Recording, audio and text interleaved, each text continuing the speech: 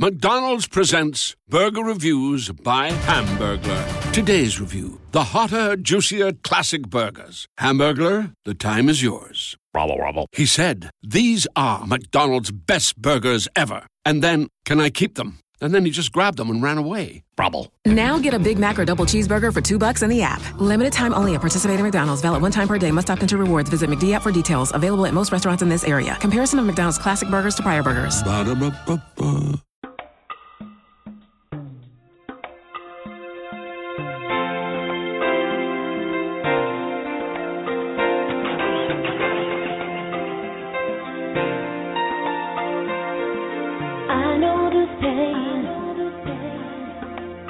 Why do you lock yourself up in these chains? No one can change your life except for you. Don't ever let anyone step all over you. Just open your heart and your mind. Is it really fair to feel this way inside? Turn around and say goodbye. Until then, baby, are you gonna let him hold you down and make you cry? Don't you know, if you change, things will go your way. If you hold on for one more day, can you hold on for one more day? Things will go your way. Hold on for one more day. Welcome to OCGRadio, where we discuss substance abuse treatment and recovery. You can listen live at blogtalkradio.com/OCGRadio. Please note that the views and opinions of our hosts and guests are not necessarily the views of OCG, nor is it meant to replace professional advice or the advice of your physician. And now, here's our show, Roach on Recovery, with your host, Orville Roach. Recognizing that September 2015 is National Recovery Month, and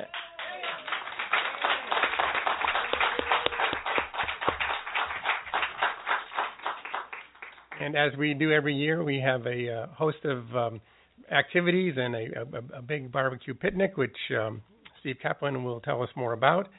But we make this proclamation every year, for a number of reasons. And one is to recognize and celebrate recovery and wellness and the courage and perseverance that individuals show in addressing mental health and substance abuse issues. The stories are always so inspiring. We make this proclamation to recognize the incredible services provided by our Behavioral Health and Recovery Services Department and our partners that work with the community, and we make this proclamation to continue to try to reduce stigma around mental health issues and substance abuse issues. We've come so far in this country in these areas, and a big reason for that is because stigma has been reduced, and mental health and substance abuse are treated like other physical ailments, and people are willing to discuss them openly and address them in productive ways. So I will go ahead and introduce the motion to mark September 2015 as National Recovery Month. Second. All in favor? Aye. Thank you, Mr. Kaplan. Thank you, Board, for the proclamation. I think she's left, but it's really, I just want to also recognize Shirley Lamar on behalf of Behavioral Health and Recovery Services. It's obviously, maybe obvious to everybody, it's great that she was recognized on Recovery Happens the first day of the month. And Shirley's been a great partner. Obviously, a lot of the work that she does inside affects what happens outside. And the work that she builds for people and the assistance that she provides them, transitioning them to support in the community is obviously key. So having the inside-outside game going on is fabulous, and Shirley's been just a tremendous partner and champion, and we salute her. So this is my 10th time coming before you, to get this proclamation. And so I was thinking about it, and although we call this Recovery Happens, I have to say recovery just doesn't happen. There's things that have to happen for it to happen.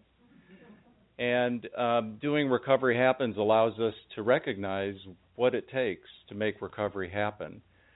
And we have partners here, we have community providers, we have BHRS staff, we have family members, we have people who are in recovery, we have other stakeholders, law enforcement, et cetera. All of that makes recovery happen. And the work that goes on every day, individually and collectively, is what makes our county stand out in terms of the opportunities for recovery and the many, many tremendous stories of recovery that happen every single day in this county.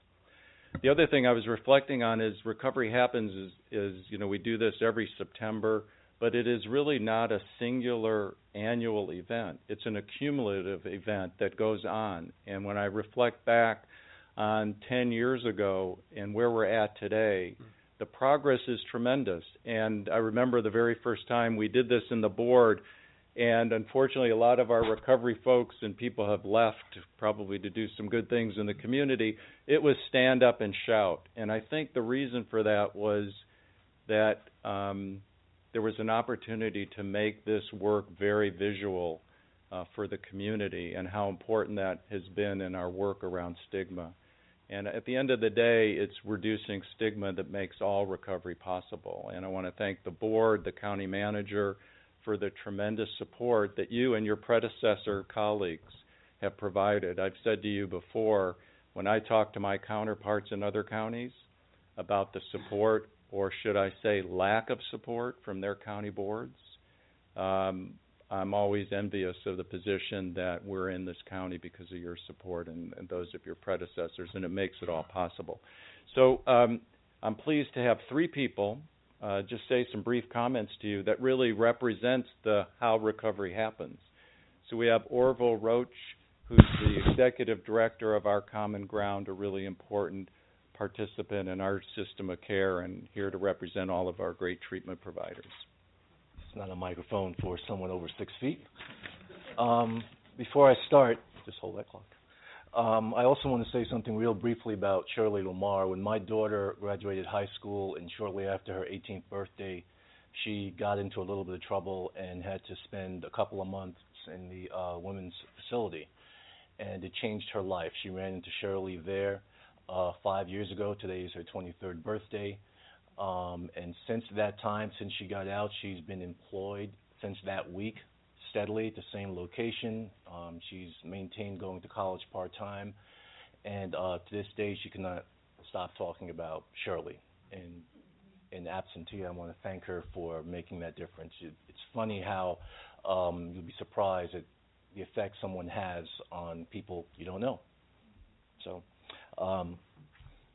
good morning to members of the board, Madam President, Mr. County Manager, and Mr. County Council. Today at the federal, state, and local level is the beginning of the Recovery Month celebration. Recovery is happening. You see, recovery is not static, i.e. stationary. It is dynamic. It is ever-changing and ever-evolving. It's a process, and along every change and every evolution, support is needed. That support must be visible. That person in need must see that there are providers, mentors, and peers available to support them in whatever way they need that support. That support must be vocal. We need continued advocacy from the consumer level, up to the provider level, up to the county department level. It needs to be a constant drumbeat. Person to person, peer to peer, the mentoring of others needs to be done with responsible love and concern. All of us who play a role in facilitating this process called recovery must understand and believe how valuable our roles are, even if we don't see immediate returns. Remember, it's a process. We want to thank the county leadership and the Behavioral Health and Recovery Services Department for their commitment to the cause in ensuring to the best that we can that recovery can happen for those persons who need and want it. To the provider community, with a name like Orville, I have no choice but to close using an airplane analogy. When pilots encounter difficulty during flight, short of something catastrophic, they must follow the first rule of flying, which is to fly the plane. In this analogy, the plane is our clients, those seeking recovery. We're in a very difficult period of change right now in the field. But despite this turbulence, we have to remember to fly the plane. We have to take care and serve our clients while we deal with these external difficulties. Recovery is happening. Thank you very much.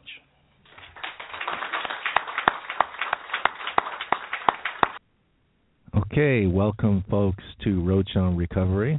Fly the plane, he says. This guy can't get enough planes in his life. In every facet, in every arena, there's an airplane analogy coming right at you. This is your host, Orville Roach, along with my producer and co-host, Chris Morales. 646-564-9909 is the number. 646-564-9909 is the number if you want to call in to speak to us. If you want to listen to the show live, you can go to our show website, and that's blogtalkradio.com/OCGRadio. Again, blogtalkradio.com/OCGRadio. And you can also listen to the show via the call-in line if that's your only means to do so. So just a quick story behind that. Here it comes. It was in April that I received an email from the group that puts all the stuff together for Recovery Happens Month. They start planning in April. And they said, listen, you've been nominated to speak for the providers at the proclamation meeting. And I replied back, nominated by who? Right. So don't worry about it. You've been chosen. I said, all right, it's April. I got a few months to think about whether or not I'll accept. So in August, they kind of nailed me down, and I said, okay. They said that's it. I'll speak on behalf of the providers. So that was my little blurb there at the Board of Supervisors meeting on September 1st, speaking about Recovery Happens. Well done. They put your back into a wall, and as always, when a man with the name of Orville is cornered, airplanes is his only escape. Look, I used to, back in the 90s, early 2000s, speak in front of the different boards. Obviously, different people get elected. And then I kind of went underground, and I always tell my colleagues, I said, after you, speak and you advocate, after a while, they get tired of seeing you and hearing you, and someone else has got to do it. Right. And so I've been underground for at least 10 years. It's been a while. and they managed to get me out. But I've crawled back underground now. So I've done my due diligence for the next 5 years. Good. So that was that. It was well said, I have to say. It was well said, to the point, and it got the job done for what it was intended to do. So well done. And I don't know if you noticed, did you hear me say quietly, hold the clock? Yes, I did. Yeah, because that was after you made the 6-foot-tall microphone. Yeah, because the clerk is sitting right next to where you speak. And as soon as you get there, it's a 2-minute clock to speak, and he starts the clock. So I have to say, hold the clock. Yep. Okay. Let me just say this first about Shirley Lamar, who helped my daughter big time. Right. And then once I start my speech, then you can roll the clock. Start the clock. This obviously wasn't audible, but the president waved him off to say, don't even start the clock. Oh, okay. So, but anyway, I had a speech that was only, a minute and 30 seconds long. So short and sweet. Short and sweet. Otherwise, you lose their attention. Exactly. Short and sweet. Let's do our usual thing, man. Let's hit it real quick.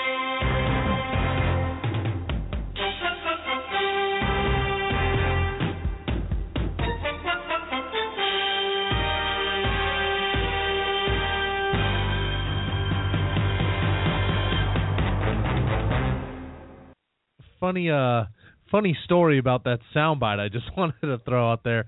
So my wife has zero interest in the football season, other than maybe the 0.5% interest that it's coming around, and she knows that that's what I'm about. Mm-hmm. So she has made the connection between that song and football. And as we football fans know, in the summer, when the football season is upon us, you start hearing commercials with that soundtrack. Mm-hmm. And so this season, I remember it was sometime during the summer, a commercial came on with the soundtrack. She wasn't even watching the TV, but heard the soundbite in the house and said, "Oh my no. God, I know what's coming." And yeah, sure enough. So I get a little kick out of it when I hear that soundbite. All right, I don't want to get into the theme of throwing the wives under the bus, but I will say that my wife was very accommodating with, me watching Sunday football, because I think I said I moved away from watching all the other sports. Right. Like until every night, and so on and so forth. But now, there's Sunday football, Sunday night football, Monday night football, Thursday night football. She's about had enough. Yeah, I'm sure. Of this nonsense, because she's still, this is not even football. It's not using their feet. She's from England. From so, England, of course, yeah. Good call. Always reminding me of that. Anyone else who wants to know. This is America, and it's football. That's right. So I'm just very disgusted and disappointed, and I don't know what else you want to say. I'm happy for the Giants, sad for the Cowboys, upset at my New York Jets that they couldn't come and get a big win against New England. Came close. So it's a mixed bag for me this week, and I'll lick my wounds and see what happens next week. That's all I can do. Yeah, well, I'll see your mixed bag and add a full bag of straight depression. Okay. All right. Because I was wondering what that shipment of antidepressants coming into the Bay Area was about. Yes. Oh, yeah. Just as it started to look like maybe we're turning a corner a little bit, we were given a nice solid dose of reality by our counterpart 2-4 Seahawks. It's getting ugly out here in Niner country. You listen to KMBR in the morning. There's talk about coaches being fired mid-season. There's talk about the quarterback switch. There's talk about everything and anything under the sun that is just a sure sign that your football team needs to rebuild. Mm-hmm. And I think what makes it harder on myself as well as other 49ers fans is you're like a season removed from 3 straight NFC championships. Yep. So it wasn't a gradual decline. It was with Harbaugh at the top to... He fell off the cliff. You're going to get a top 5 or top 10 pick. Yep. So that's all I got. I'd rather not talk about any of it. Me too. That's all I got. Perfect. We'll move on. All right.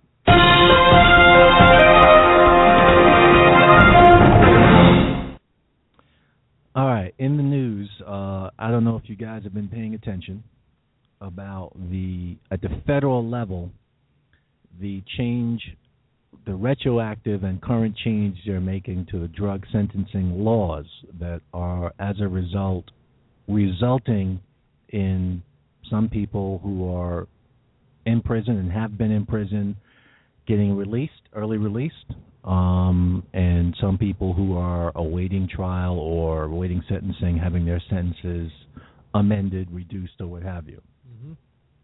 The only reason I'm bringing this up is because there's a little bit of hypocrisy in the air that I don't think is getting enough play on the media circles. Okay. So let me bring this hypocrisy to light. Okay. There's 2 sets of laws. One was called the Rockefeller laws, which went into place in the mid-'70s. Very strict drug laws, penalties, and so on, and sentencing, and so on and so forth, mandatory minimums, the whole 9 yards. Okay. No one had a problem with it. And then in the 80s, okay, here's the controversial part, but I got to say it.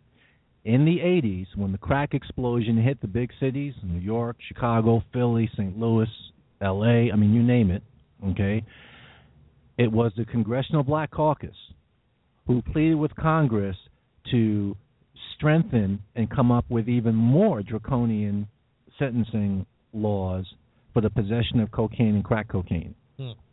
Okay? The irony in all that is that the people that were impacted the most by that were blacks.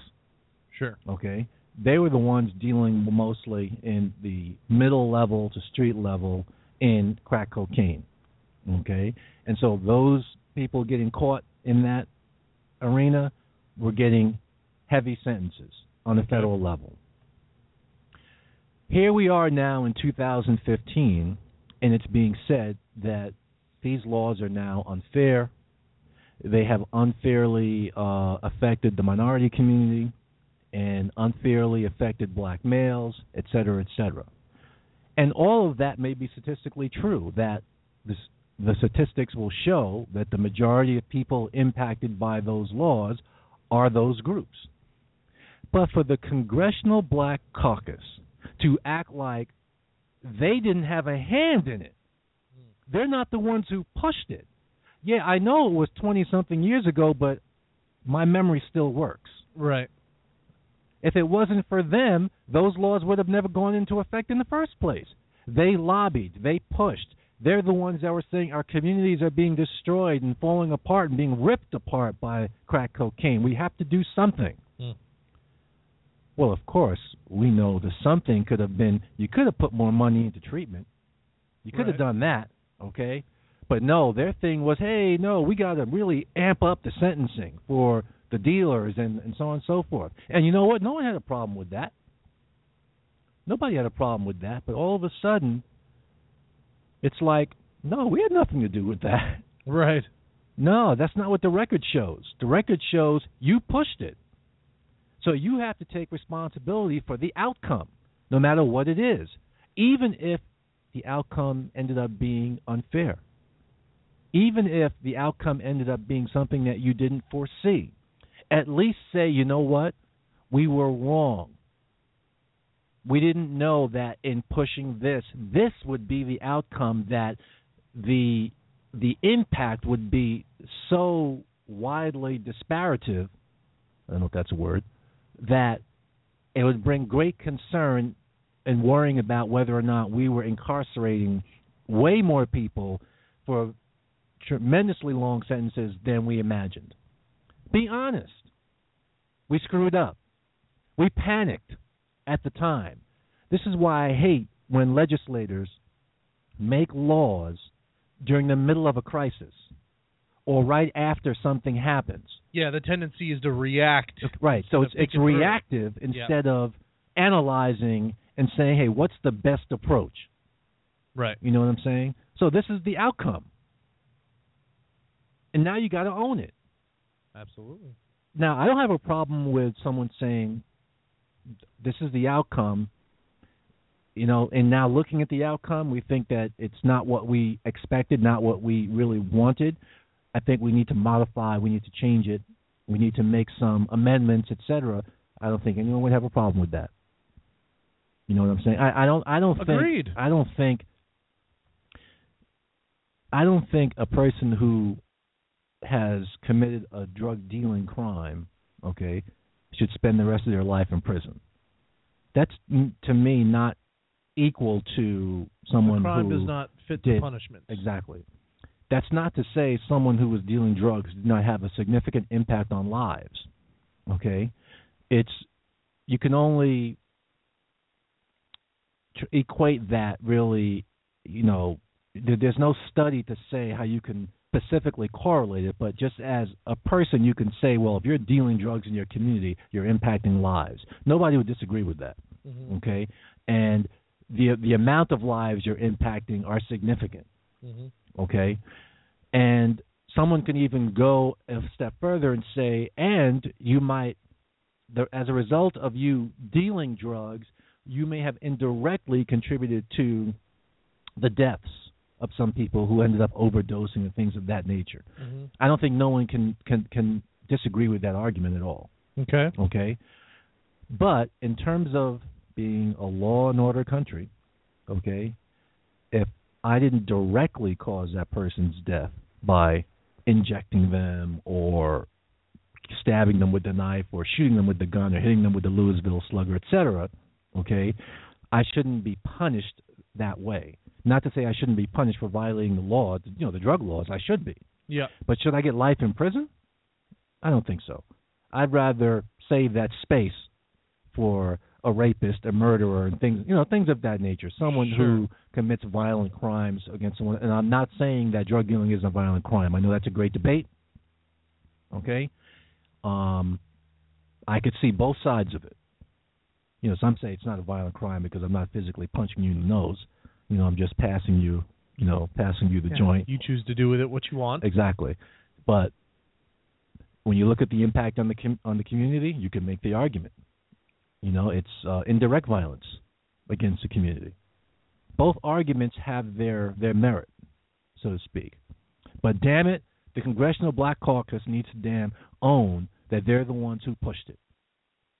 And stop acting like it was somebody else who pushed it and it's somebody else's fault why the outcomes are the way they are, and now we want to change it and act like you want to blame somebody else. Own it. Right. For goodness sakes. Be honest about it. All right, that's all I want to say on that one. I have to agree. I have to agree with you 100%. And it's not even like if they were to come forward and say, at the time, this was our best thinking because of what the community dictated. We thought we had to act fast and harshly because at that moment we thought that was the best solution to the problem. We now see it was not, and this is where we went wrong, so we're looking to correct that now. I don't think anybody could point a finger. No. Who's to say anybody else could have done better or made a better decision in that moment? I agree. Right, but to try and pass the buck and now come in as the hero on the horse, so to speak, we're going to come in and fix this, what somebody else left us. Right. Come on, man. Come on, man. We need that. We need that NFL, that ESPN soundbite right there. And you heard it here first, folks. The host is pro-big tobacco. Basically the same argument being made. Explain. The merit being had in the argument that I'm just handing you the pack of cigarettes, okay? I'm just supplying it for you. You do what you will. Well, the tobacco drug dealers went before Congress and said, "Hey, there's nothing wrong with this. There's no harm with this cigarette here. It doesn't cause any problems." They're the ones who went before Congress and said that publicly. Yeah.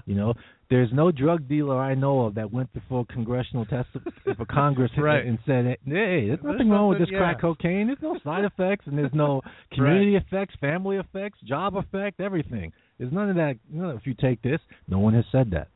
So, big tobacco has only themselves to blame, of course, for their predicament.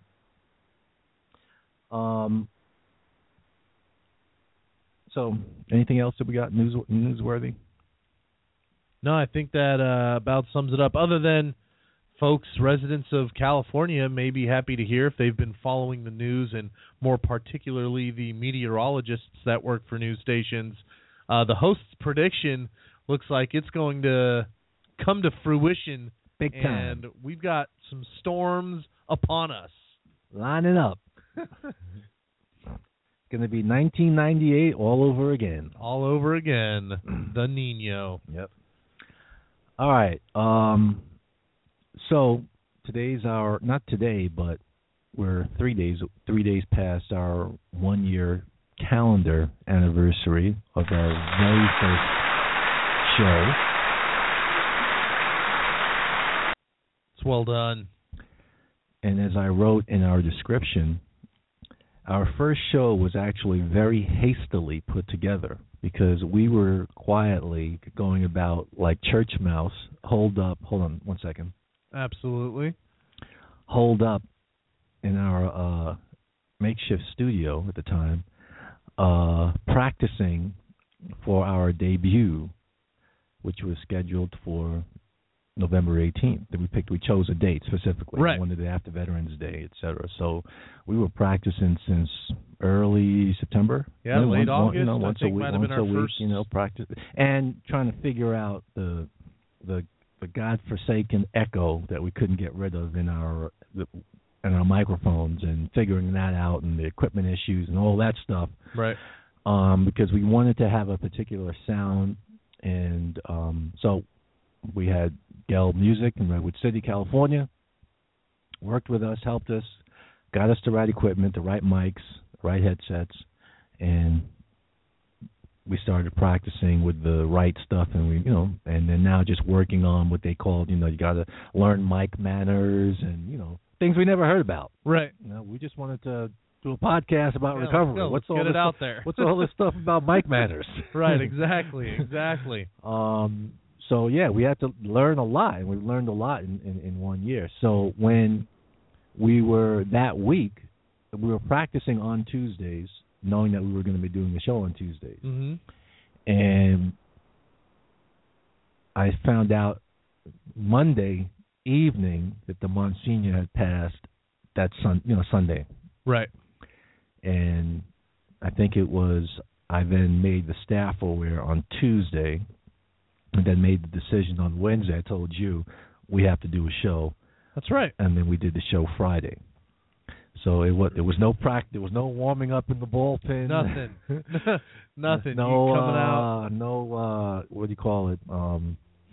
We had no data. It was just right. We were just gonna wing it. Thrown into the fire. There we go. So, and in hindsight, in reflection, it was fitting, as I wrote again in the description. It was fitting that our first show, although hastily put together, was in honor of a man who was about recovery, was about making substance abuse treatment available to as many people as possible. Right. Bringing Daytop to the West Coast, bringing Daytop to Texas, bringing Daytop to Pennsylvania, expanding it to as many corners as possible of New York as it can possibly be. So I think it was fitting that was the first show. We listen back and we get some laughs because we can hear some of the mistakes. Right. Yeah, glaring, not inobvious either. Glaring mistakes. You can't do anything but laugh. So some statistics. I pulled some stats from. First of all, even though it's one of the most listened to podcasts. It is. But it's not the number one podcast. The number one podcast is the first show with David Deitch.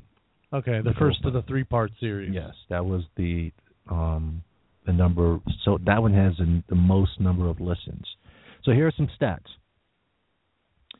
We've done 44 shows. Live shows. What we're doing differently, folks, just so you know, normally when you do a podcast, it's not done live. It's recorded, and then you put the podcast out there on iTunes or whatever, right? And then people then pull it up and then listen to it, right? But it's not like a simulcast live and recorded podcast. So we're doing it like a simulcast. We're doing live, and then it's obviously going into podcast format. So we've done 44 shows, and we've had 3,719 listens to the podcast. That's awesome. That's a lot more than I think maybe we fathomed. We might ever reach. We weren't even thinking about listens, to be honest. We just wanted to talk about recovery. We weren't really thinking about how many listens they were going to get and so on and so forth. We just. I mean, for me personally, one of the reasons why I thought of doing this was because I used to do twice a month a group at the adult facility. This is why we still had the adolescent facility. And Friday afternoons, the group was maybe an hour and a half, sometimes 2 hours, depending on what time I started. And it was called Open Mic Fridays. Okay. And I'd just get the whole family together. We would sit in a circle, and it would be any subject was open mic. So whatever you want to talk about, we could talk about it. Yeah. And that stopped prior to our show. I hadn't done it for almost 18 months. Just because things had changed, structure had changed, my time wasn't available anymore, and so on and so forth. And some people who were still around were, when are you going to do a group? When are you going to, we haven't seen you do a group, blah, blah, blah, blah, blah. And this idea just came to my head about, well, why don't I just do podcast, Mhm. record it, and we can make it available to the family to listen on DVD, and which we've done. Yep. And I can get my quote unquote fix of talking about recovery. So a selfish reason, But a good reason, but a nonetheless. good reason. Yeah. So that's why I do it. Now, while you're here, I have no knowledge. So why don't you tell the audience? No, I was. What are you doing in the studio? I was just gonna say or ask. I'm actually not entirely certain how that came to be. I can't really recall. I know that you had mentioned the idea to me over a lunch at our local neighborhood spot. We won't mention any names until they're willing to pay us for advertisement. Yep. No more free shout-outs here. Yep. But, over a lunch, and I don't know if I was the first person you mentioned it to. An owed football lunch. An owed football lunch, which the tables were in my favor for the past couple of years. That's turning quite drastically at this point. But, I'm not sure if I was the first person work-related that you had mentioned that to. Perhaps you had mentioned it to your wife or somebody at home. Mm-hmm. But I know you brought the idea to the table that this is something that you wanted to do, that essentially in the position that you're in for the program, you get much less of that fix you were talking about, being on the floor, running a group or something of that nature. And the whole reason you got into this field was not to run executive responsibilities, but to be with the clients and to give what you have. Mm-hmm. And that this would be a great avenue with which you could do that and get the fix, quote unquote, while still handling the responsibilities you have within the organization.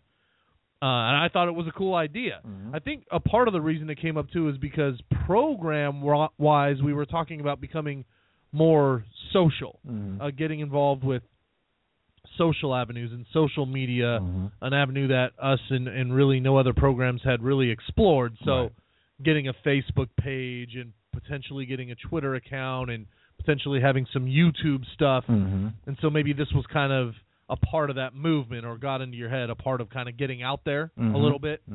And I just thought that the idea was really, really good. Somehow the conversation led to potentially having someone to screen your calls or a co-host to make that job a little easier if we were actually going to be interactive instead of versus, like you said, just a podcast where you would record something at some point and put it up, that we could actually have people call in for help and have it be something live. And I said that I would be more than willing to help you out with that because that sounded exciting. And so I think that just kind of one thing led to another. We began to practice it to see how it would look. And all of a sudden I wear 6 hats. I'm the engineer, the call screener, the sound dropper. No, I think you got relieved of the engineer duty. I don't like that I got I don't like that I got relieved of that title. That was one of my favorite titles. But I think so. I think that's how it came to be. And it wasn't I don't believe just kind of throwing in anybody in there while anyone can answer calls and things like that. I had been working with the organization for over a decade, so with the experience that I brought to the table as well, it just kind of ended up being a good fit. All right. And that is my recollection of how it went down. And I think our first practice was in the office at the adolescent site, or the former adolescent site, that little small pit stop office. Yeah, that's right. And that's where we were first getting the echo problem. But I think we ran a practice also in the second story of the Sheenan building as well. School building, And that's, by the way, that's our hurricane alternate site. So if we get knocked out of our current studio and we have to move to an alternate location, that's where we'll go. But so let me put you on the spot, Mr. Co-host. Do it. What has been your 3 favorite shows and why? Okay, well, I don't want to cheat the question because I'm being sincere in saying that our opening trio about Daytop and its history and having the special guests that we had on, those would definitely be my 3 favorite episodes. But I'll go ahead and group that into one. We'll say that that's one, the trilogy. And those had the highest listens, by the way. Yeah, those were really powerful to me because I was able to actually learn along with the listeners things that I didn't even know. So even as long as I've been with the organization, having some of these guests speak to us live about the beginning and their experience with that was really eye-opening to me. It helped me learn more than, I knew that Daytop opened in 1963 and it opened in New York and the general information, but some of the behind-the-scenes stuff and what happened and how it became what it was when I began to know it, it was all stuff that was new to me and fresh to me, so that was really, really exciting. So I guess one, we would count that as one. Okay. Was it after that show we said that we were going to limit the octogenarians? I don't look. I'm not trying to put anything out there. No, let me explain that, folks. What we realized after that show to David Deitch, and we love him, but we realized, we said, okay, so if we have somebody on who is in their golden years, that we know that there's gonna be a time delay between when figuring out when they're finishing their thought verbally, and for us to get in and ask a question. And it took us a while to kind of get that ironed out with our guests, because older folk, it's hard to know when they're done talking. And I've had the same problem with my mother. I don't know when she's finished, and I start talking, and she's still in the middle of what she's saying. But she's taking a break, like a breath. You know what I mean? You're trying to get in there, and she's not finished. So we had the same problems, and we said, okay, we're gonna have to limit the octogenarians. Yes. Yeah, and actually, and just so we show that we're not biased, I believe the first or second time the term octogenarian was thrown out was with one of our own in-house staff. I believe called maybe for a practice or called in, and so we're equal opportunity octogenarian labelers, if you will. One of the shows that I thought was really, really cool was the show where, and word on the street is he may be calling in today, but Horace, I believe is his name, Horace Barnes, when he called in, I just thought it was a really cool dynamic to hear about his experience going through the program and your guys' relationship. Again, I think the common theme in some of the shows that I like is when I'm learning something new or another little bit of history that I didn't know about. So to hear what his experience was like back east, on top of the fact that he experienced that with you, and I believe maybe even Catherine Jackson, she had called in maybe a couple shows before, maybe during that show, and hearing her experience as well. And a lot of the crossover, she's naming people that you worked with or you heard of and vice versa. I think that show was really, really cool for me, too, to be able to listen to and kind of hear you guys conversing about what took place. What our experience was like. Right, things of that nature. And then only because I think it's so important to recovery, and especially folks coming into recovery, the first trimester of the trimester of series that we did, I think was a really, really good show. Because, and I guess I can speak for myself and some things that happened in the field, generally speaking, when a lot of your experience is why you got the job in the first place, and you have overcome addiction and you're now giving back, I think it's easy to overlook how difficult it was for you first coming in because you only perceive yourself to be in the other light now. And so when people first come into the program, it's like the expectations are through the roof. This guy's been here a week, and the second this 1 week resident is dishonest or breaks a rule or disrespects staff, it's like you don't even care about recovery. You ought to pack your stuff and go. And understanding, that first 90 days we need to be empathetic, and it's very difficult, and meeting the client where they're at, and that's the approach to treatment and how it should be. Being able to put that out there and talk about that, I think, was really special for me, because I completely agree with that. That's how the approach should be. As much as we desire to see somebody change and want to hold them accountable to that, you got to pump your brakes and you got to allow the process to happen. So I think that was a really cool show for me as well. Okay. Outside of that, I don't know. Let me see.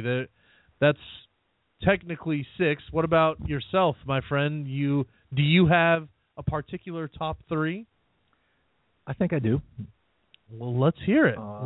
I think the first show that we did with the in regards honoring the Monsignor. Yeah. Because it was our first. Because it was imperfect. Yeah. Because it wasn't planned. That one is my number one favorite. Okay.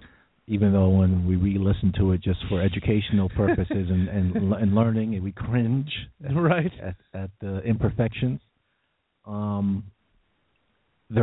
And just so you'll know, the reason why the Daytop series doesn't have the same impact to me that it does to you is because I knew a lot of that stuff, but I do want to talk about some of the things I did learn after I tell you my other two shows. My number 2 show is the one we did about feelings. Okay. Because it's so much about what we talk about to the clients about learning about their feelings and how to identify them, articulate them, verbalize them, etc. How important it is to their progression in recovery. And the number 3 show, which is I'm going to redo because it was one of the shows that got cut off by Blog Talk, is the one on forgiveness.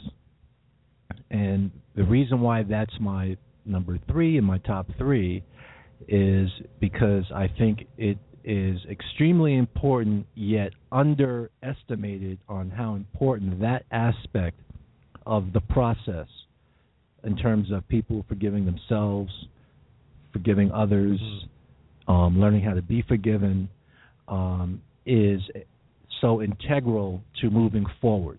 Right. And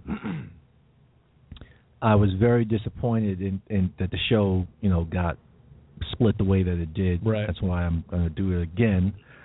Regardless, I'm going to do it again. Making it happen. And so that's why those 3 were important to me. But I do want to say that doesn't mean I didn't learn a couple of things, especially on the first Daytop show that we did with David Deitch, because there were 2 things that I didn't know that he spoke about. Okay. One was what caused the initial split in Daytop back in 66, 67, where we thought it was a difference in treatment philosophy. That was the understanding that a lot of us were under. I know my peer group was under when we first heard about it and were inquiring about it. That's what we thought, and that's what was kind of going around. So we left it with that. Come to find out that it had to do with politics, not program politics, but real politics. Yeah. You know what I mean? Like politics. Local government yeah, politics. Exactly. State politics. And one group said, that, hey, that's not the place for it here, and another group was, bringing that into the program, and those 2 groups split off. That was it. So that's what caused the split. So that was what that was a learning thing for me. The other thing was hearing David Deitch talk about the closet fascist. Okay. And ever since he talked about that, I've been pointing them out, nailing them. And he hit the nail on the head, kind of like warning us about being on the lookout for these types of staff persons and how their methods of running the therapeutic community, their wrong methods leak out and poison the community, and most of it having to do with trying to control the therapeutic community rather than letting it breathe and flourish and do what it's supposed to do organically. Okay, right. You're trying to clamp down like you're a dictator or something, and so hearing him talk about having, keeping that in mind and that having to be on the lookout for that, and that how, you can really tell the closet fascist, and he wasn't really talking about it politically, but that's just a term that he used. Right. I guess for a control freak, for lack of a better expression. Be on the lookout for them. Exactly. You know what I mean? And ever since he said that, I've been like, okay, there's one, or this is how it's showing itself. Sure, in the TC, and pointing that out. Absolutely. So those are the 2 things I thought that were excellent that he brought to our attention. Yeah.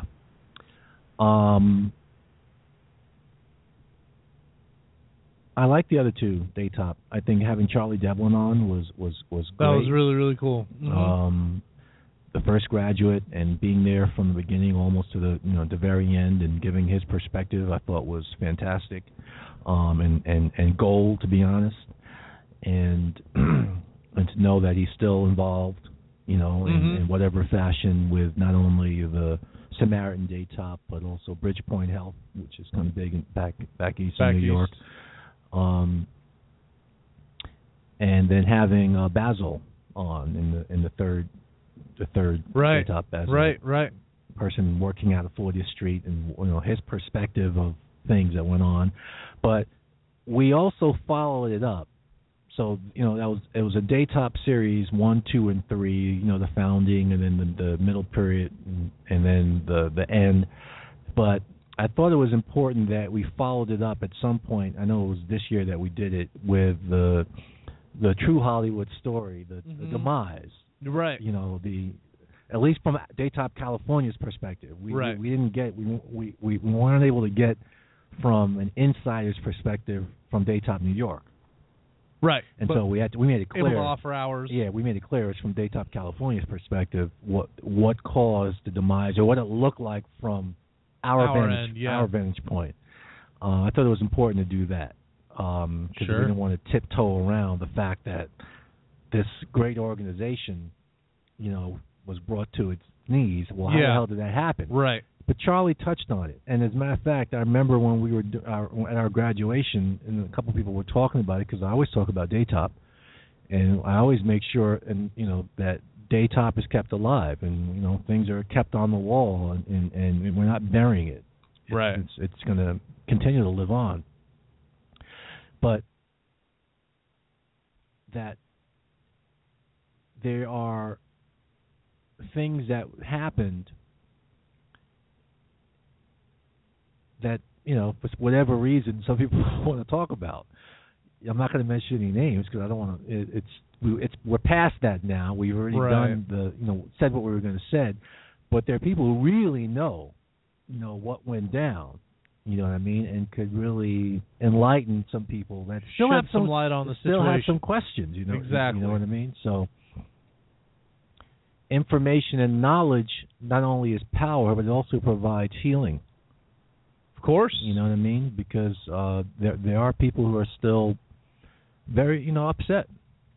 Understandably so. And I think Charlie touched on it when he said that one of the things that Daytop did, which is, not too known, is a lot of these, they were the seeds for a lot of those programs that started. Even the I remember programs him talking about that. Ultimately, even though they call it a merger, but absorbed them, they helped start that program. Right. You know what I mean? So it's like the child taking the parent in their elderly age. That's a good, that's for them very to live out the rest of their years. Very good analogy. Yeah. So, but he said, we kind of stretched ourselves thin by seeding all these other programs in New York, and then in the end, it's essentially planting your own competition. Yeah. Is what in a business sense. Yeah. Is what it boils down to. Yeah. But, of course, it can't be overlooked, the mismanagement. Miss with 2 S's, by the way. The mismanagement that occurred. Right. We can't forget that part. Of course. No, absolutely not. And so with that, if things are being run properly and managed properly, then you can plant seeds, albeit competition nonetheless. But still, if your management is in the right place, then you should always be the leader for the seeds that you plant. Mm-hmm. But like with any business, if things aren't being managed properly, the business is going to suffer as a result. And that sounds to be like that's what happened, and it sounds to be like probably what those people who are keeping to secrecy don't want to come out and speak about.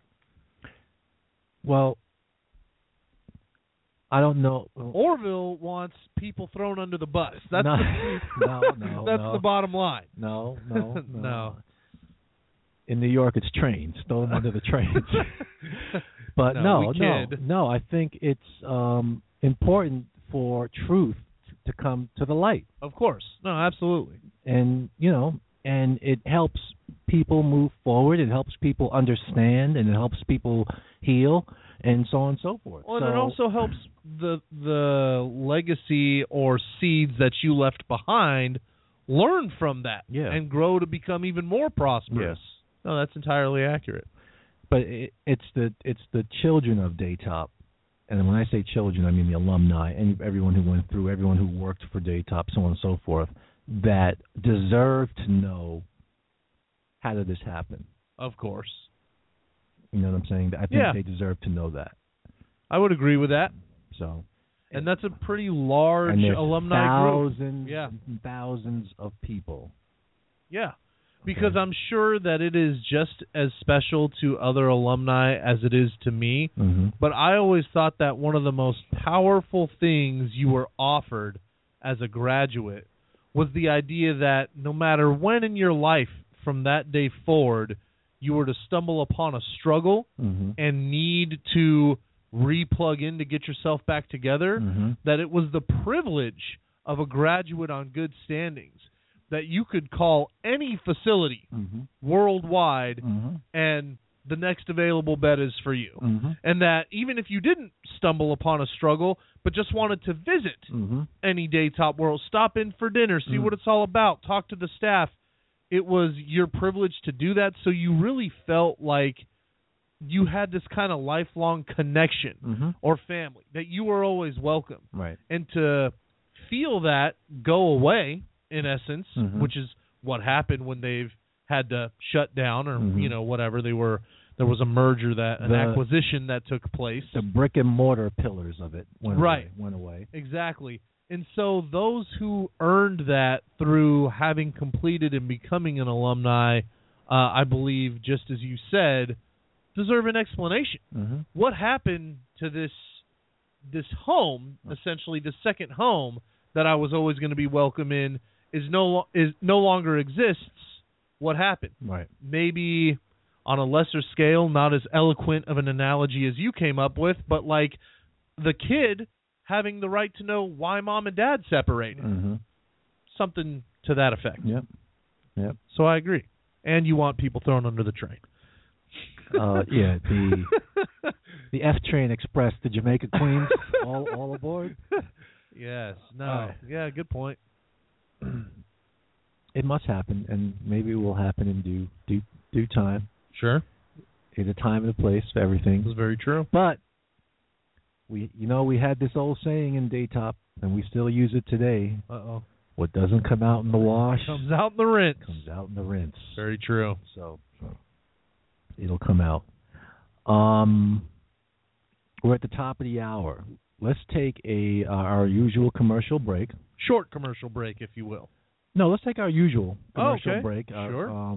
We'll come back on the other side because the music commercial you're going to play, there's a story behind it. The song is appropriate, but there's another attached story to it that I have to tell our audience. Okay, so we're going to switch the short commercial and the usual commercial. We're doing a little reversal at the moment. Yeah. All right, perfect. All right, we see, actually, awesome. We have a bunch of callers listening in. We hope you guys are enjoying the show. We're going to take a nice break here, and we will continue on the other side.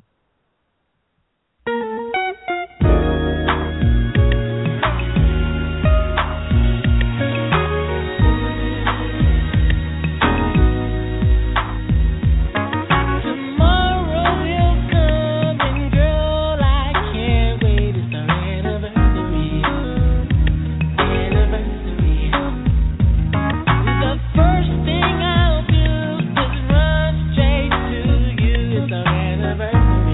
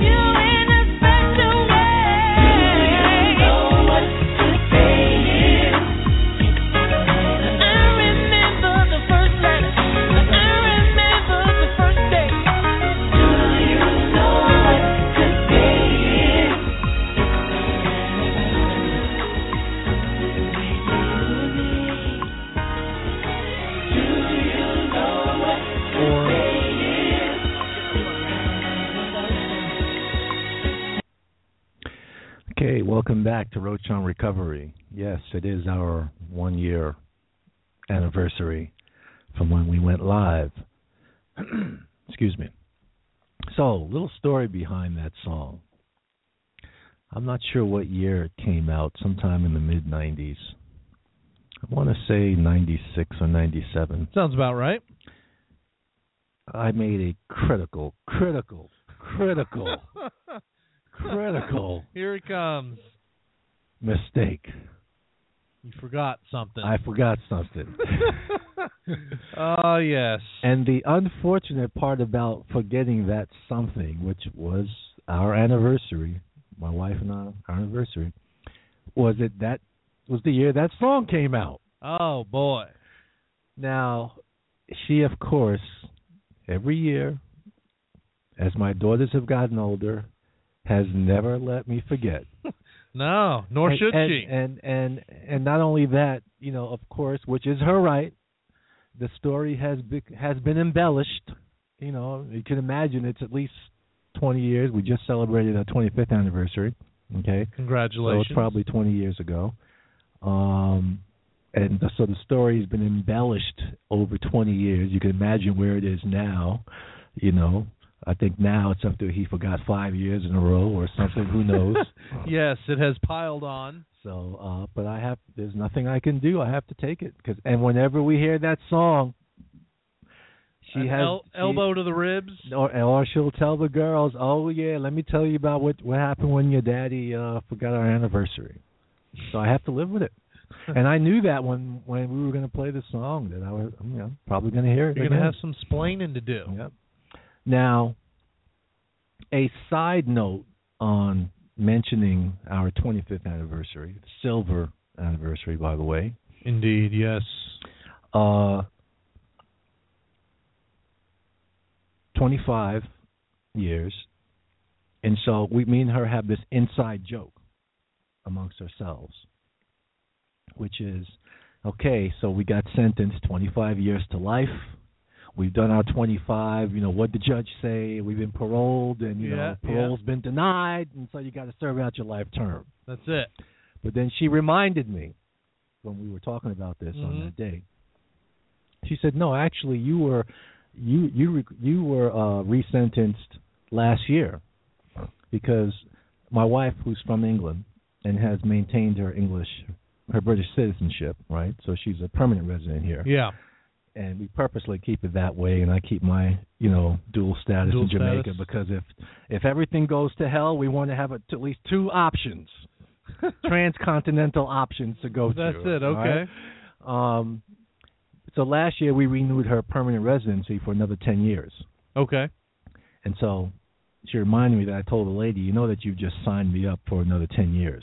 10 years on top of the life sentence. So it's running concurrent. Concurrently on top, right. I can't serve them consecutively. I got to serve them concurrently. That's right.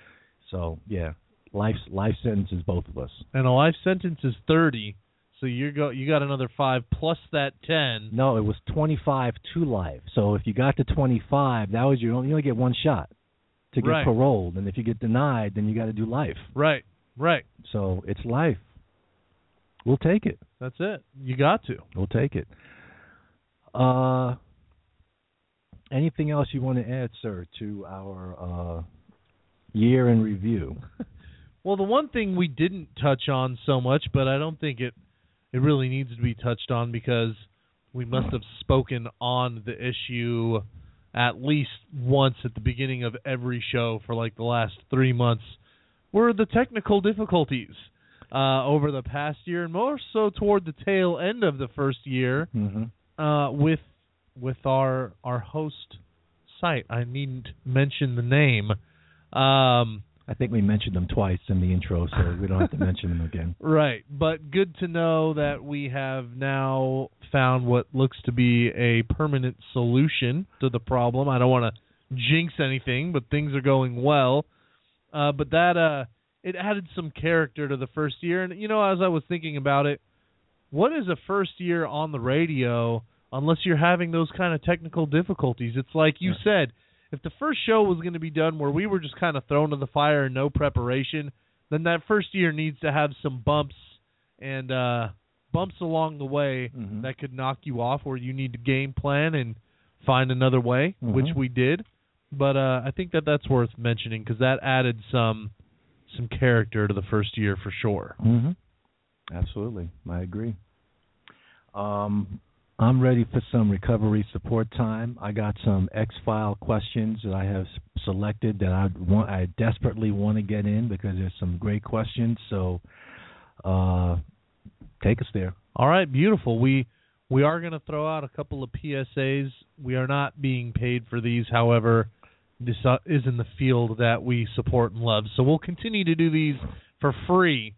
But perhaps there will be an end coming to that. We're going to need some kickback with 3,000 plus listens.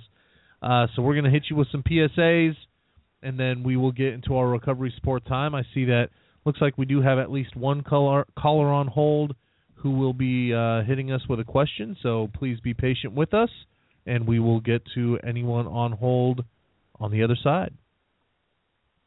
The Children's Health Council in Palo Alto has been serving children, youth, and teens in San Mateo and Santa Clara counties, as well as the greater San Francisco Bay Area, for over 60 years. The goal of the agency is to remove barriers to learning, regardless of language, location, learning style, or ability to pay. At CHC, we specialize in ADHD, learning differences, anxiety and depression, and autism through our center, 2 schools, and community clinic. No matter how big or small the issue is, just call us, and we'll help you navigate your child's journey together.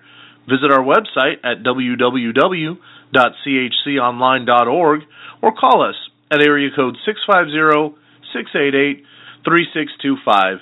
Again, that's area code 650-688-3625. At CHC, we're here for you. En CHC, estamos aquí para usted.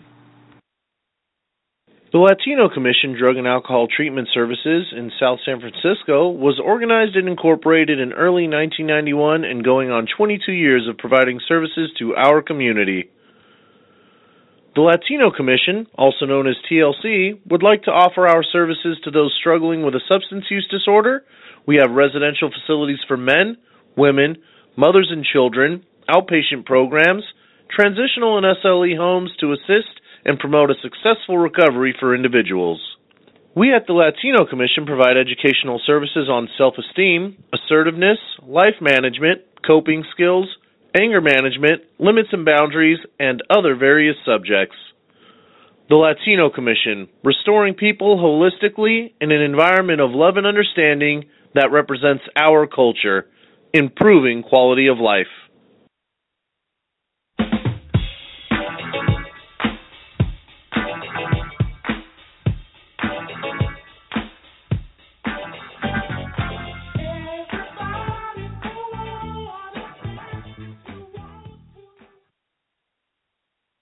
Roach on Recovery is a program of OCGRadio. It deals with many topics related to substance abuse treatment, and recovery. Our Recovery Support Time is a show segment where you can receive support from our host for any questions or issues you wish to present related to substance abuse treatment, or recovery. You can reach our host live by calling 646-564-9909. That's 646-564-9909. Or you can send your questions via email at any time to ocgworkca@gmail.com. That's ocgworkca@gmail.com. And our host will respond to your questions on the air. Roach on Recovery. Recovery Support Time. A time for us to help you.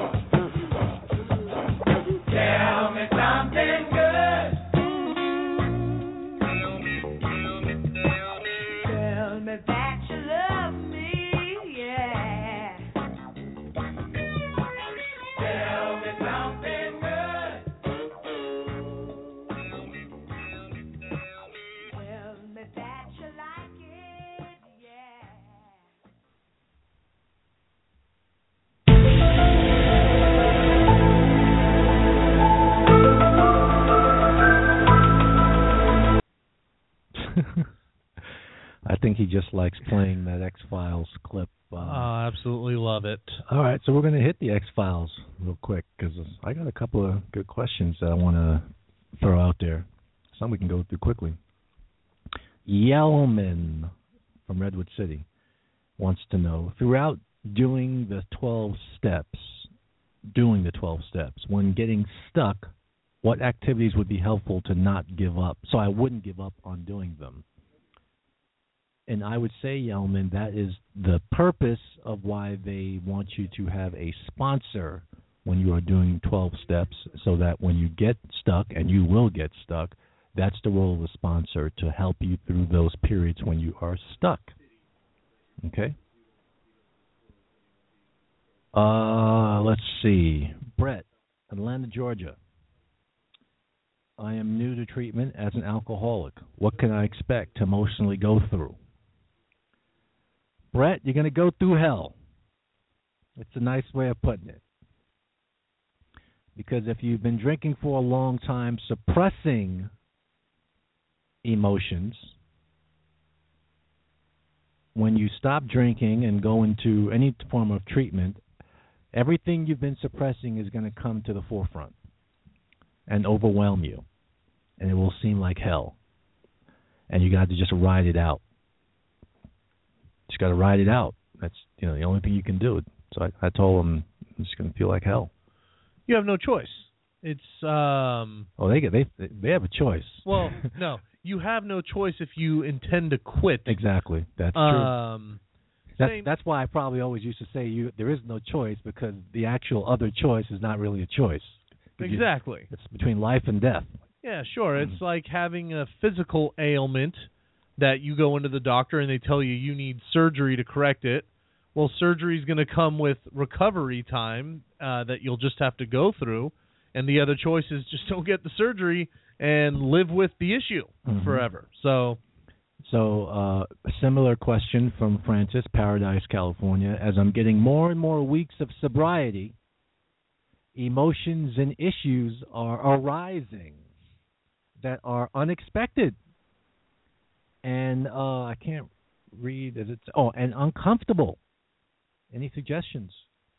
Same thing we told Brett. Yep, same thing. Got to ride it out. You got to ride it out. What's the cliche? It has to get worse before it can get better. Yep.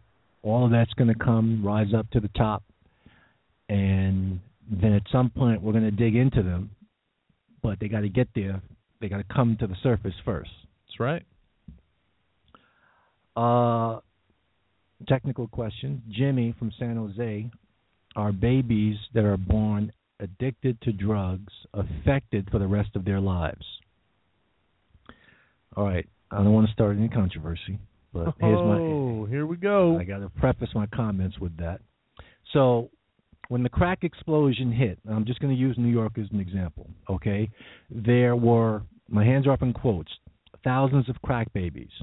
And the fear and the, I'm going to call it now, propaganda, be careful, listen carefully, was back then that we were going to have, the result of that, we were going to have all these kids who were going to be emotionally, physically, psychologically, and whatever other ways you can think of, impacted as a result of being born addicted to drugs. Mm-hmm.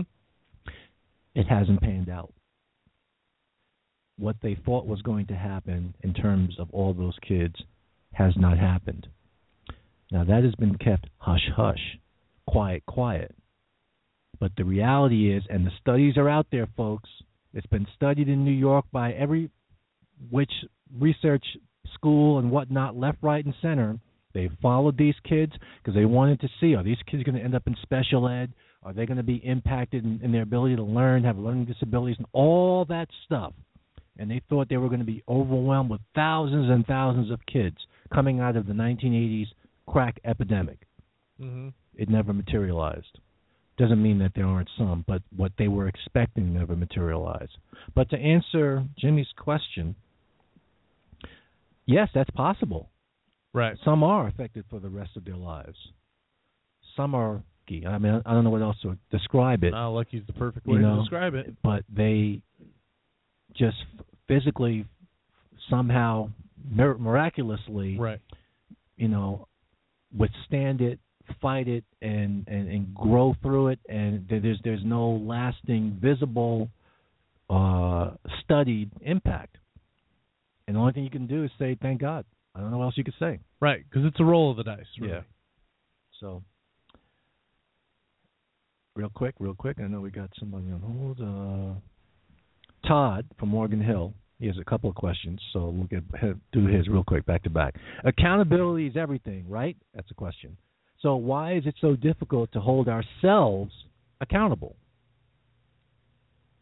Well, addicts, that's not something that they do. They don't hold themselves accountable. It's the last thing they want to do. So in the treatment concept, in the treatment model, one of the things we do is we use others' peer pressure, positive peer pressure, to start that process of holding you accountable until you can then hold your own self accountable. And that's going to have to happen at some time.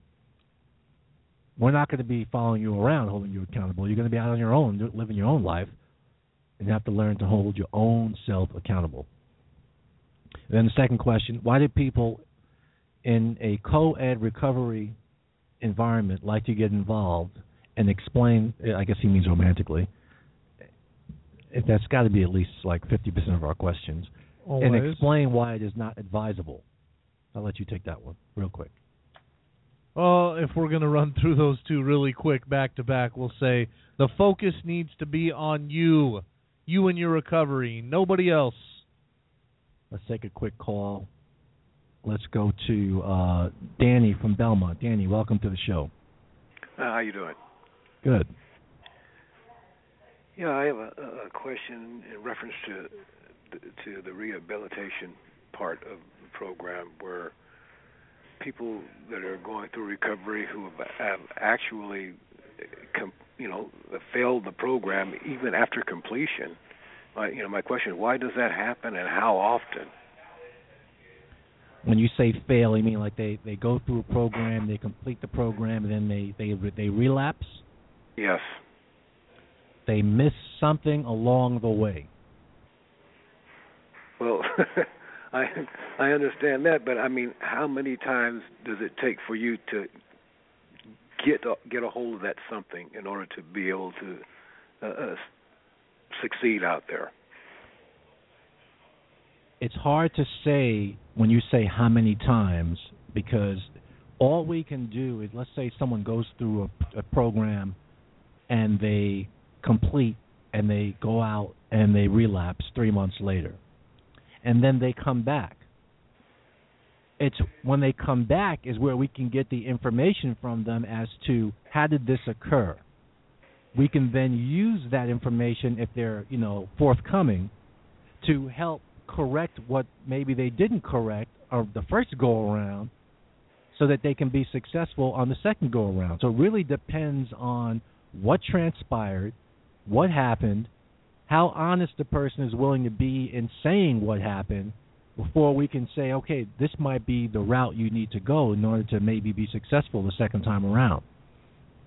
So if they're not honest, they could return a third and a fourth time. Absolutely. I'm going to give you an analogy to keep in mind. It's no different than a person who goes to the doctor, and the doctor says, you know what, our test results have confirmed you have diabetes, and I'm going to prescribe you some pills and a new diet to keep it under control. Now, that person leaves the doctor's office. All they have to do is follow the doctor's instructions. They'll be okay. They will not feel the negative ramifications of that disease. But they decide to do something different. They don't change their diet. They don't exercise. They don't follow the doctor's instructions. And so the disease gets worse and worse and worse. What can you do? The person has to be willing to do something. And it's no different when dealing with an addict. They have to be willing to tell us, hey, what's going on? What happened when you were out there? And then we can kind of put it together on what they missed and go on. And you know what? There's people that didn't get it the first time, second time, third time, and got it on the fourth time. And the most important lesson out of that is they didn't give up.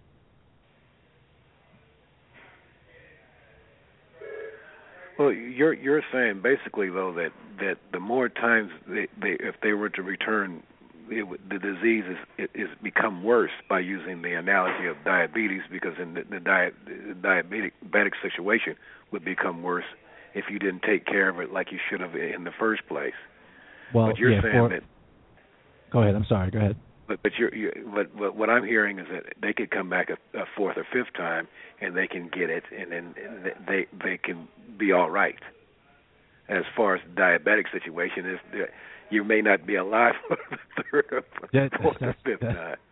That's true. So, and a person who goes out, relapses, comes back, goes back out, relapses on the fourth time, and what we know in the field is, each time you relapse, it gets worse and worse. The relapse episode gets worse and worse.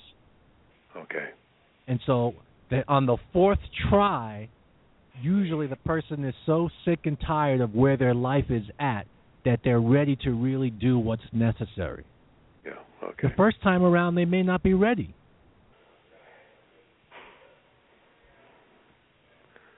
That's the deal when you're dealing with humans. We're not making widgets here. We're dealing with human beings, and so they may not be ready. And that's the cold hard reality. Even though they've went through all the steps and they've graduated and that's right. on. Okay. That's right. Okay. But remember, it's not an accident when they relapse. It's not an accident. It's a decision that they made. And the actual physical relapse of them picking up drugs doesn't occur overnight. It's something that has been brewing for some time. Okay. I had been in a situation, and I'm going back in the mid '80s, around '84, and I was an addict then. About 3 months, and then I ended up doing a lengthy jail sentence. And during that time, I think maybe about 6 or 7 months in, I had made a conscious decision not to mess around, and I was serious about it. I mean, I was deadly serious. Right. And from that point on, I mean, it's been 31 31 and a half years, I haven't, messed around with anything. And, it's just, to me, I had set my mind to do it. And I was already, a bodybuilder guy anyway, so, it's a lot of self-respect that went with that decision. And, the temptation is always going to be some sort of temptation.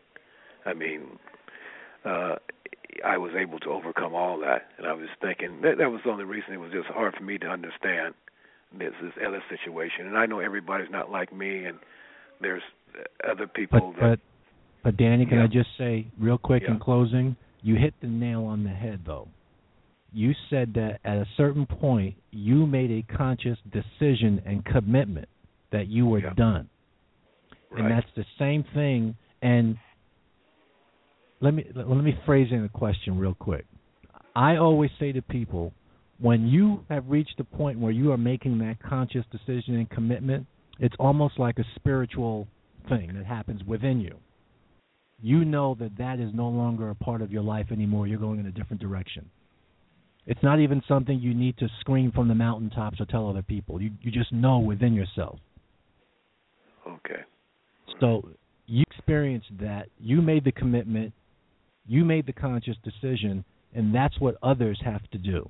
And some people, even though they may go through a program for 12 months, graduate a program, so on and so forth, but within themselves, they haven't really made that commitment. And that shows then in the resulting behavior. Right. So, right. Okay. All right? Okay. Well, thank you. It was good. That was a good thank you. Bit of information there. All right. Thank you very much for calling. Okay. Thank you. All right. Bye-bye. Bye. Great call. Absolutely.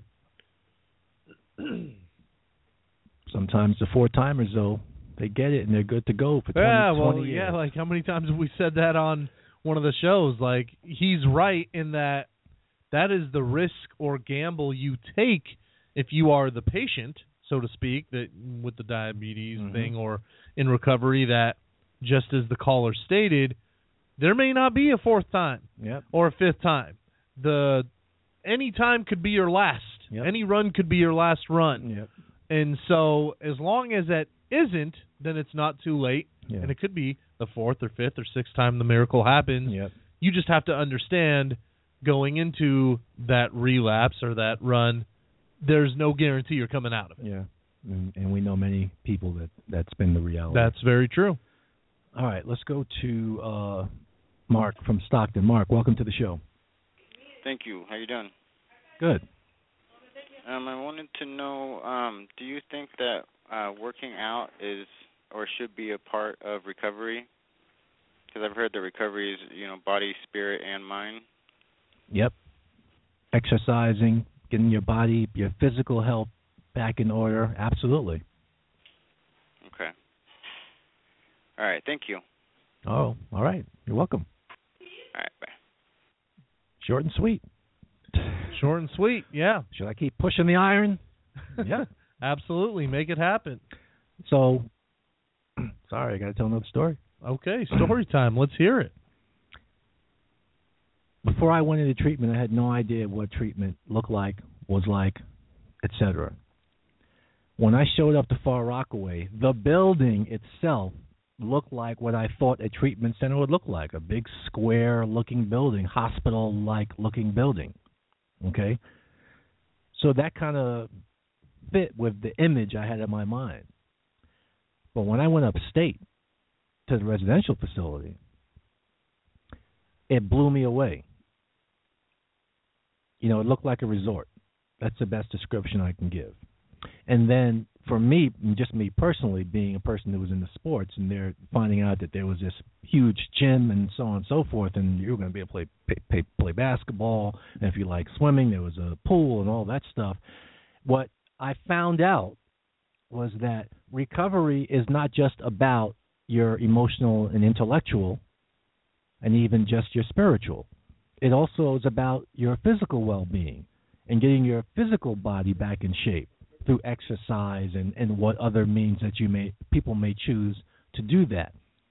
along with the emotional, spiritual, psychological, mental, etc. And so it gave me a different view when looking, stepping across the street, looking at Swan Lake. You can see all the different aspects of recovery. You see the gym representing the physical. You see the main house where the emotional, the intellectual. You see the little cottage. I'm going to call it a church, but we called it something else. Over there, where the spiritual stuff can take place, etc. So it's the whole of you that has to be addressed, not just one aspect of you that has to be addressed. The 5 distinct yet overlapping modules of treatment. Yes, he's going back to old school Daytop. Yes, indeed. All right. Let's go to Martha, calling from Wine Country, Napa. Welcome to the show. Hopefully you're not drinking too much of that wine out there, Martha. No, I don't drink anymore. So I have a question. I'm in a program with it. Either I can enter and complete or I can enter and graduate. What do you think the extra months of being in 5th phase would do to my recovery? The enter and graduate, the parts, once you leave the core treatment part of your program, the rest is outpatient. And there are things you have to do to, achieve graduation status, but you're going to be out there living your life while you're doing those things. Yes. So it's really a personal decision on whether or not, being a graduate and graduating the program means something to you or not. That's really all it comes down to. Okay, yeah, because I'm really struggling with that. Do I just want to complete or do I want to graduate? Let me ask you just kind of a random question here, Martha. On a scale from 0 to 100, how much stronger do you believe you would be if you decided to graduate versus not come back to graduate, the program that you're in? I really don't know. My real question, I know if I complete, say, past completion is one group 1 day a week. That's what I'm questioning on how that's going to really help me. Right, so that's why I'm asking you to just venture your best guess. From 0 to 100, how much do you think that might help you? 1 out of 100? 2 out of 100? 90 out of 100? What do you think? I think 38 out of 100. Okay, so would you say that 38 out of 100 is worth whatever it may add to your not relapsing? Oh, definitely. I would go as far as to say something that could help me 1% in my recovery is still worth doing. So if you're thinking 38, 35%, whatever, even if it's not 100%, even if it's not going to make you, for percentage sakes, twice as strong, but it's going to add something. We can agree that it'll add something. Even if it's not a huge deal, something will be gained by it. I would say that you and your recovery are probably worth adding anything and everything you can to ensure that you stay strong in your treatment. Yeah, you're right. So those 1 day a week would add to it. Yeah, I'd say it would add something just as much as it might add to somebody in recovery going to 1 meeting a week. If it adds something, then it's probably worth your investment. Your life is worth it. Definitely. Thank you. You're very welcome. Okay, bye-bye. Bye-bye. Now I roll the dice there on that they're not going to say 0. That is the only answer from 0 to 100 where I have nowhere to go after presenting that question. But as long as they give me something, even 0.1 out of 100, as long as they give me something, then I can make my point. Yeah, you can make the point. Mm-hmm. But the question brings up a larger point, which is, so for our listeners out there, the question itself signals a little bit of how someone's thinking. Right, that's very true. Okay. And so on this particular person, their thinking worries me. Okay. And so I would be very concerned that they are so, how do you want to describe it, like slicing, paper between whether or not it's important to them to just complete the program versus graduate the program, when if you are just, really into your recovery and dedicated to it, you'll do whatever it is and whatever it takes. You won't be trying to slice and dice, thin pieces of paper to find out whether or not, this is necessary, that's necessary. You'll say whatever they say to me I should do. So the thinking process long term concerns me, because that type of thinking influences other things that are going to influence actions, and then you know how it goes from there. Yeah, I completely agree. To me, the mentality or mindset needs to be the question that I ask is something that I'm just prepared to do. Mm-hmm. And I just have to trust in that. So if I am going to ask somebody who works at a program, who presumably is an expert on some level in what it is this program serves, or they wouldn't be an employee there, if I'm going to present the question as simply as, do you believe that graduating will offer me anything compared to just completing the inpatient portion of the program? The question is not being presented to debate the validity of the answer. It's a sincere attempt to gather information. Oh, what do you mean I'm not an expert? Exactly. If you say that it's going to help, then I'm just prepared to do that. Mm-hmm. The topic is closed for discussion, so to speak. Yep. All right, let's go to Bill from Hayward. Welcome to the show. Thank you. I had a question. I was wondering, what is the success rate between men and women in recovery? Oh, you've touched a sore nerve. Did I now? Well, yeah, it's skewed because women are way, way, way underrepresented in treatment. So it's very skewed. If there was equal representation, I would tell you that the statistics are probably equal in terms of, that there's no... I am not aware of any gender-specific study in terms of the success rate of the genders. Mm-hmm. I've not seen one in 25 years. Really? But just from my experience in seeing people complete, graduate, and move on, it's been about 50-50 when making, allocations for the number of women in relation to the number of men.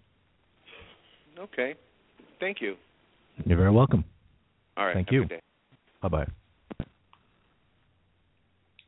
We got to brush up on our stats, man. Do our research so we can get, know the answer. No, I haven't seen any research on that. No, and like you said, even if there were, it would be incredibly difficult to quantify because, like you said, the amounts are so skewed of service to men versus women, and statistics are funny because they can be bent and shaped and presented in a multitude of ways to have an end in mind. Yeah, to make your point or story. And a funny thing I heard, and the humor is in the joke itself, there is a statistic out there that 56% of all statistics are made up on the fly. So take that one with you. All right, let me add something real quick.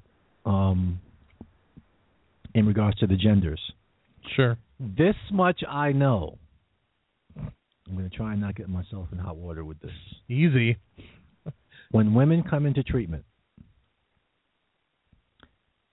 just by nature of the treatment environment, you're not as active as you should be. And this, I know this is upstate also, so it doesn't make a difference if you have sprawling acres or a smaller facility like we have. Everyone comes into treatment, they put on weight. Good weight, meaning like they were, they lost weight because of the lifestyle they were living, so they gained their weight back. And, bad weight, they gain more weight because they're not as active as they should be, or they're not watching their portions like they should be. They're eating more, they're having seconds, blah, blah, blah. But an interesting thing that I've noticed over the years, so I focus on the men more. Okay. The women, when they leave, way more often than not, and I know way is not a quantifier, lose the weight that they gain in treatment and go and get back to whatever their natural cruising weight is, so to speak. The men do not. So I always tell the guys when they come in, 2 things. Watch how much you eat and make sure you exercise. Because I know you walk in here, but you may roll out. True. Because we see that happen a lot. Very true. And the guys that go out and, they're alumni haven't lost the weight, but the women have. Right. Don't ask me why. I don't know the biology of the reason or if there's any other reason to it, but it's just what I've seen. It's an observation. Just an observation. It's usually the best way statistics are formed. Observation. All right. How are we on time, sir? Oh, we're pretty good. We're working with about 10 minutes here. Okay. Let's go to... Okay. I just missed a click. Michelle from Oakland, welcome to the program. Hi. Hi. So I'm new to recovery, and I just wanted to know if you had any advice you could help me with staying strong and focused. When you say you're new, how new? I just started my program about 2 weeks ago. It's my first time in recovery. And how long were you an addict, so to speak? Well, I've been drinking since I was like 13, and I've been addicted to other substances for about 8 months, stronger ones such as like meth and stuff. Okay. So in the early days, in the early goings, and that's going to be anywhere up to at least the 2-month mark, okay, you only have one job. And that job is to, no matter what happens, no matter how you feel, what you experience, your only job is to not leave. Okay. That's it for the first 2 months. Because as your body adapts to not drinking and not using and so on and so forth, other things are going to start to happen. Not only are you going to start to heal physically, but emotions are going to come to the surface. All sorts of stuff is going to come to the surface and will feel overwhelming at times. You just have to ride that part out. That's the toughest part of the recovery process is that first, we call it the first trimester. So about 60 days, you think that I'll be more focused and I won't be so emotional? You got to give it at least 60 days to ride that out, yes. That's why I say the only thing you have to do is just don't leave. Okay. Thank you. I really appreciate it. You're very welcome. Thank you. Bye. Bye. That's the same advice that I got. It's good advice. Yeah.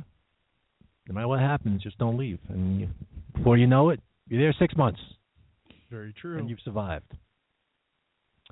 Let's see. Who do we want? Let's go to James from East Palo Alto. James, welcome to the program. Hi, how's it going? Good. So yeah, the last caller kind of asked my question, but I was going to ask you how do you deal with being overworked in early recovery, and when you're not responding well to your recovery, in terms of thinking that I might respond better to recovery if I wasn't so overworked, but I got responsibilities and things I got to do in my life that are just normal things, but I still don't quite feel ready to be accepting life on life's terms right away. But I mean, it's my responsibility. It's what I have to do in order to keep pushing along in this thing. How do I find a balance? I don't know what the co-host has to say, but my answer is going to be very simple. Right now, you won't. Okay. You won't find a balance. Your recovery takes precedent over everything else because nothing else can exist in its rightful form unless you are in your rightful form. So no matter how hard it is, overwhelming it is, this is the process you have to go through. And a lot of people don't make it through that hard part. Yeah, that's what I was afraid to hear. It's a process that I got to go through. I kind of seen that coming. It's just nothing like I expected it to be in early recovery. I thought that there'd be a pink cloud and I'd be happy I'm finally willing to do this recovery thing, but all of a sudden things got hard and things aren't fun anymore. This is going to be the James. Yeah. This is going to be the hardest thing you do in your life. Yeah. Okay. And you have no choice, but you have to tough it out. All right. You have to tough it out. All right? All right. Thank you very much. You're very welcome.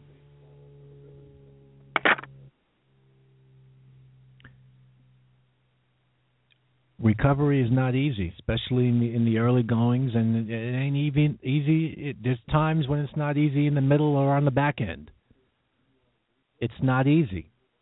And, if when people come in and they have their own image in their mind of, or they've already written their own plan of how it's going to be, and then when they get hit with the reality, especially if you're going from using, right to treatment, and there's been no, and that's often how it is. And so you got this period of time when you're coming down off of the drug use, and you're coming down off of this vicious cycle that you've been in, and a lot of things are just hitting you. I mean, your diet is off, your sleeping patterns are off. You're coming off. You're trying to, the drug, whatever impact the drugs have had. If you're having withdrawals, I mean, all this stuff is hitting you at the same time. So our job as a program is to try and make that as not as uncomfortable as possible in terms of physically. Yeah, provide an environment that can be supportive as possible while you're going through that vulnerable time. Yeah, but you have to go. There's a process. You have to pay the piper. There's no way around that. So, all right, what do we got, sir? How are we doing on time? We got about 5 minutes. Okay, all right. Let's go to Mike from East Palo Alto. Mike, welcome to the show. Hey, how you doing there? Good. My question for you is, I'm new at the recovery, right? This is like my first program I've ever been in my life, and I'm 32 years old. I mean, I've identified the problem that I have, right? But the thing about that is I still keep falling back into the negative behavior. I still keep relapsing on the same issues that I'm working on that I've already identified with. Like, can you give me some advice on how to go about, changing my behavior or the way that I think of these things? So with what you're talking about, Mike, it starts first with your thought process. Mm-hmm. Okay? Just because you... Go ahead. You talk. All right. Like, I understand my thought process and, like, my coping skills, the tools that I have for coping is, like... I mean, I hear all the advice that my counselor and our groups have, but it's like, those are self-explanatory tools that I've never used. So it's I don't know, maybe I need some different tools for coping. No. When you say you never use them, what's the reason you don't use them? I mean, because I feel like they're just self-explanatory. I just feel like those are things that I don't use them. When you say, Mike, when you say they're self-explanatory, what that means to us is that you perfectly understand them. You understand what the tools are. What I'm asking you is, how come you don't apply them? I mean, because I don't. I mean, that's what I'm trying to figure out and ask my. That's basically the question that I have for you, because I mean, I don't know. I guess I have a low self-image of myself, and I'm really here in treatment trying to figure that out right now. Okay. So this is how I'm going to help you to start the process. of figuring that out. Okay? And you started it a little bit when you said, you know what, maybe I have a low self-image of myself. Well, it's not maybe. You have to be able to dig deep down and to speak to how you truly feel about yourself. No matter how dark it may be or how bad it may sound, you have to speak it. Because that's what your reality is. That's how you feel. And that's where we start from.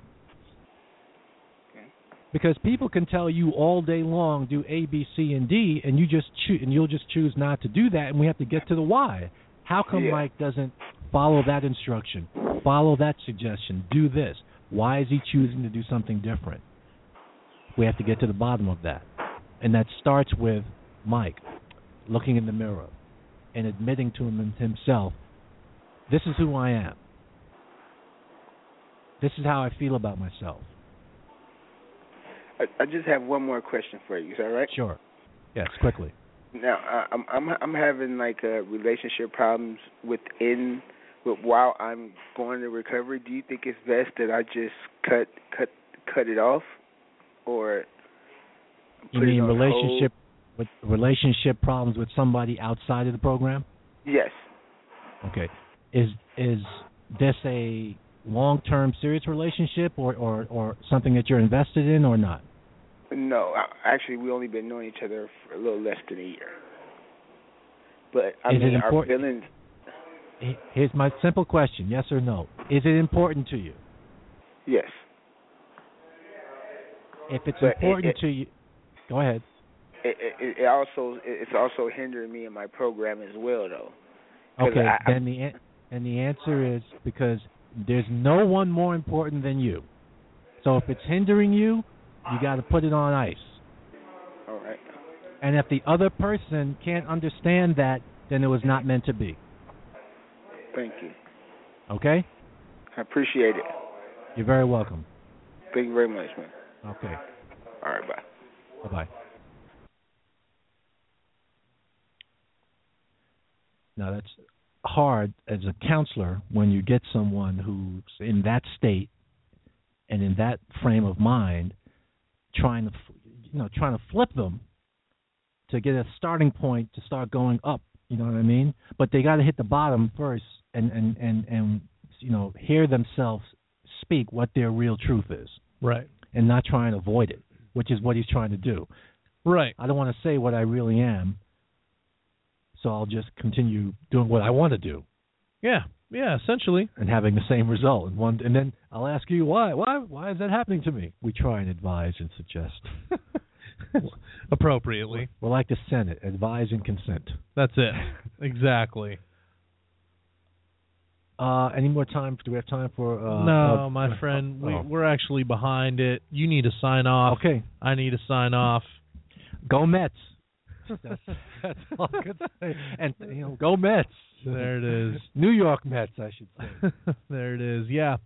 Well, I personally, on behalf of the host and myself, would like to thank everybody who has been with us throughout this year. It's been a bit of a roller coaster, but the bottom line is it was definitely special, and we hope there are many more years to come that are just as special, if not more so. We wish everybody a happy rest of the week and a fun and safe weekend.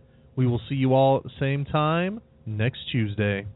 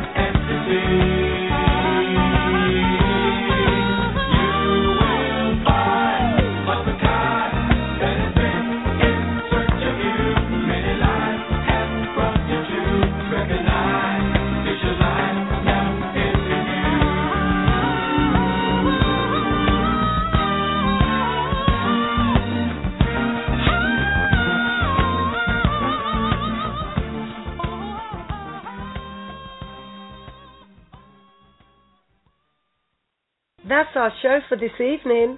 Thank you for listening. Be sure to listen to our next broadcast Tuesday at 4 p.m. Pacific Standard Time on blogtalkradio.com/OCGRadio. Like us, friend us, and follow us on Facebook at facebook.com/OCGWorkCA and on Twitter at OCGWorkCA. You can listen to podcasts of all our shows on iTunes under Roach on Recovery or on our Blog Talk Radio homepage. This has been a presentation of OCG Recovery Radio.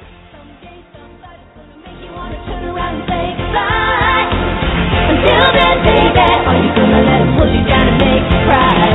Don't you know, if you change, things will go your way. If you hold on for one more day, if you hold on for one more day, things will go your way. Hold on for one more day. I know that there is pain, but just hold on for one more day. Break free from the chain.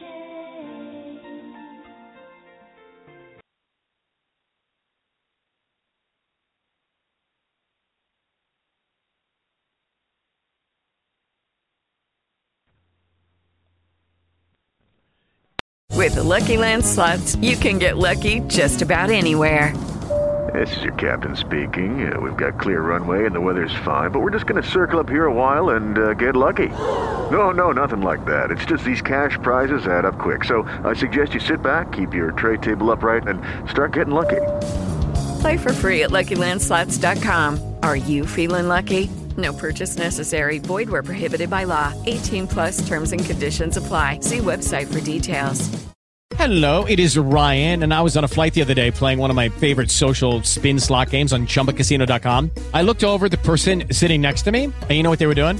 They were also playing Chumba Casino. Coincidence? I think not. Everybody's loving having fun with it. Chumba Casino is home to hundreds of casino-style games that you can play for free anytime, anywhere, even at 30,000 feet. So sign up now at ChumbaCasino.com to claim your free welcome bonus. That's ChumbaCasino.com and live the Chumba life. No purchase necessary. VGW. Void where prohibited by law. See terms and conditions. 18+.